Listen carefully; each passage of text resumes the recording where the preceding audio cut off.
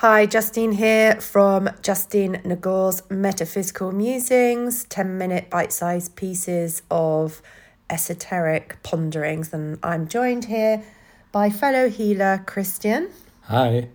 And we would like to discuss today something that's come up recently due to an event that we're holding on the 7th of May, moving into the energy of Beltane, and the discussions that have surrounded that, which is working with the turning of the wheel, which is quite often sort of, I think, viewed by some as quite an old-fashioned way of working with the energy that surrounds us. So just to I'll try and do a very brief sort of synopsis of the turning of the wheel. Turning of the wheel is sort of working with cyclical life, and one of the major aspects of that is working with the land. And in the olden days, as they say, you work with the sun, the moon, the seasons that dictate or encourage you to plant at certain times, to harvest at certain times, but also ultimately has an effect on us. So there would also be celebrations that surrounded this, and also changes within us that would occur.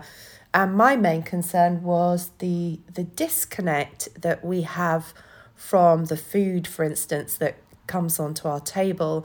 How one might think that the supermarket is our provider and disconnect from the fact that Earth is our provider, because we're getting things all year round from different countries. So, Christian, just you to hop in now to interject.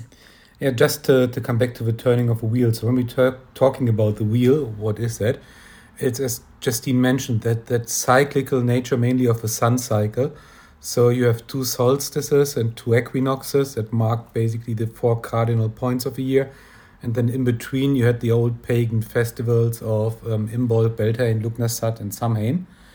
And it's really an agricultural society to look at when is the right moment for certain activities.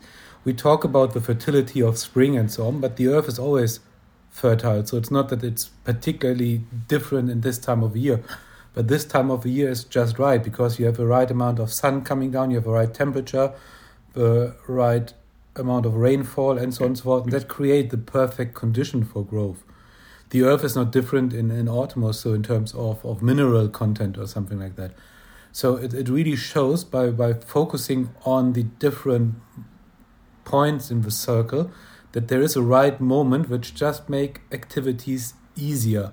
It's not completely, you're not unable to do certain activities in other types of the year, but it just requires much more energy. You can grow tomatoes all year round if you have a greenery or so. You just need more energy to heat it up and so on and so forth. So then it does bring up that question, if we're forcing things to be produced all year round, there is that sort of excess energy or that is used, and it becomes sort of perhaps not as economically friendly ultimately to do. It also takes away that sort of the ebb and flow of need versus abundance. And also, like I think we discussed, our bodies are also cyclical. So in the summer, we will enjoy cooling foods. In winter, we'll enjoy more sort of rooty, warming foods to eat, and our digestion becomes slower. So we're not really working in a natural harmony if all year round we're having everything all year round. I think also when you mentioned that the earth is sort of ready to be fertile all year round, there are still changes with the natural cycle of life.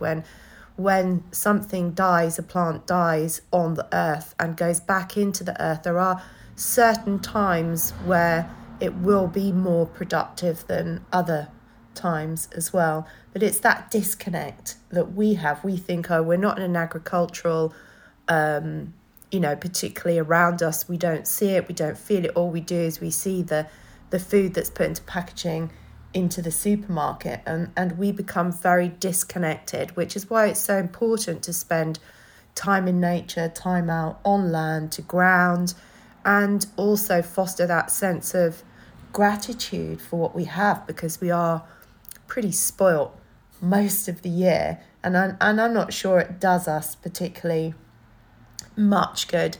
How often do we actually spend time showing gratitude for the cycles, for what it provides for us, which is what you and I try to do with celebrating the turning of the wheel and the different aspects. And also we have this within ourselves, don't we, Christian? Our own, we are our own internal and external landscape that does get affected by that energy.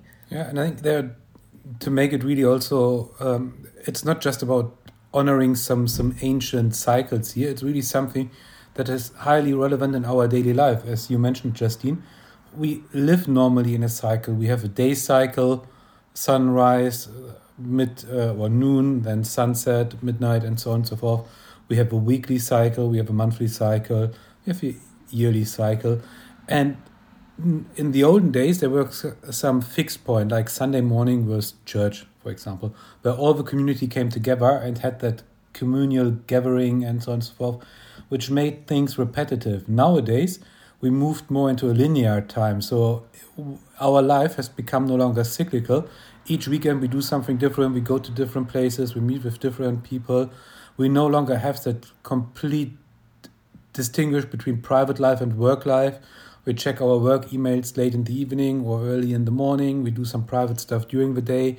So all the cycles are not broken, but we no longer pay attention, and that gives us a feeling of a linear time, which results in a lot of people feeling stressed and having the feeling of the day is running and I can't get anything done. Time is moving so fast, it's already evening, and so on and so forth. Yeah. And that's really the result of it, I guess. Burnout and exhaustion, and also it messes with our hormones. I mean, our hormones are still cyclical. They will still carry on in that way, but we don't tend to sort of work in that way with it. And I think also another thing that's very important that we embrace with this is, you know, yes, we've been through a few hard years that created a lot of isolation and division, but also before that happened, we've lost a lot of that community spirit. And whilst I think, you know, time where you're on your own is very valuable, it's a beautiful gift, solitude, I adore it. We also need to have moments of connecting together as a community again. And when we connect as a community, we can feed off each other and foster that gratitude for everything that's around us and have a sharing space and a supportive space, which especially at the moment after the last 2 years is so utterly important, I think. Yeah, and it's also that when we look at the celebrations, the traditional ones, it's not just a nice way come together and so on. A lot of the ancient ceremonies and rituals were also to really let go of the past, let go of everything. Basically, we humans are like a pressure cooker, so we get into a lot of steam, but we no longer have any valves in society to let go of it. So you can't really go and cry and shout and just be wild.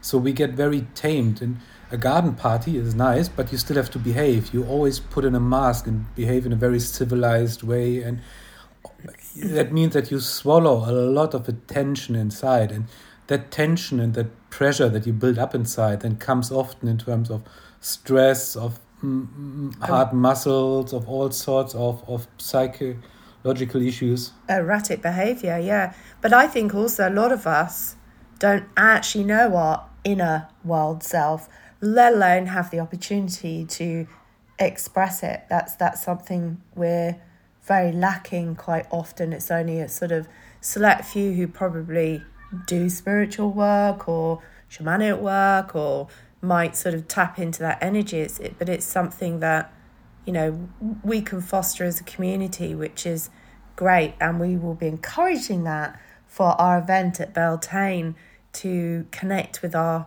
inner wisdom, our world self, to rewire ourselves, reconnect with ourselves and others, and drop those sort of shackles of all the sort of imposements we put upon ourselves. We can't do this, we can't do that, we need to be this way, we need to be that way. And yeah, it's really sort of prohibits our natural flow.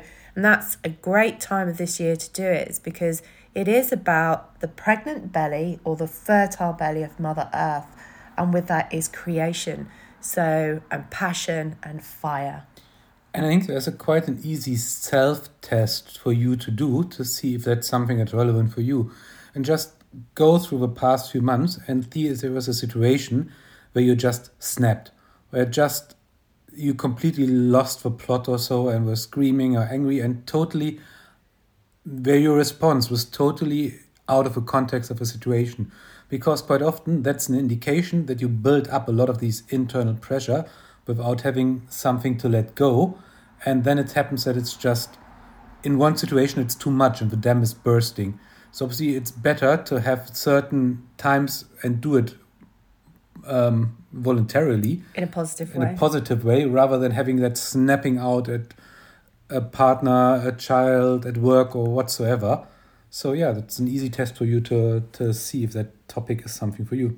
So we've slightly overrun. Thank you for joining us, and we look forward to seeing you on the 7th of May if you choose to come and be with us.